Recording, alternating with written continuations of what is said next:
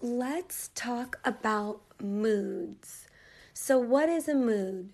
A mood is a state of being. It is the way that someone is feeling at a particular given moment. So, if you are feeling happy, you are in a good mood.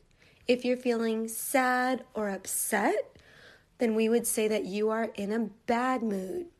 And we use the preposition in before the good or the bad, the adjective, good, bad, whatever the mood is. So we say in a good mood or in a bad mood. And with English, the adjective always goes before the noun. So the mood is what's being felt.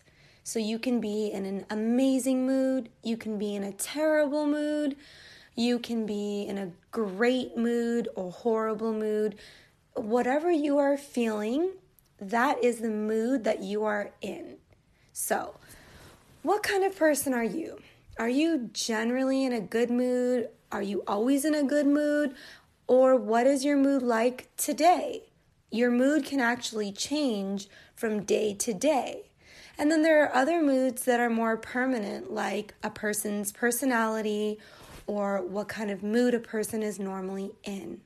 So make sure that you guys check me out on YouTube and Instagram and Facebook, English Teacher Monica. Talk to you soon.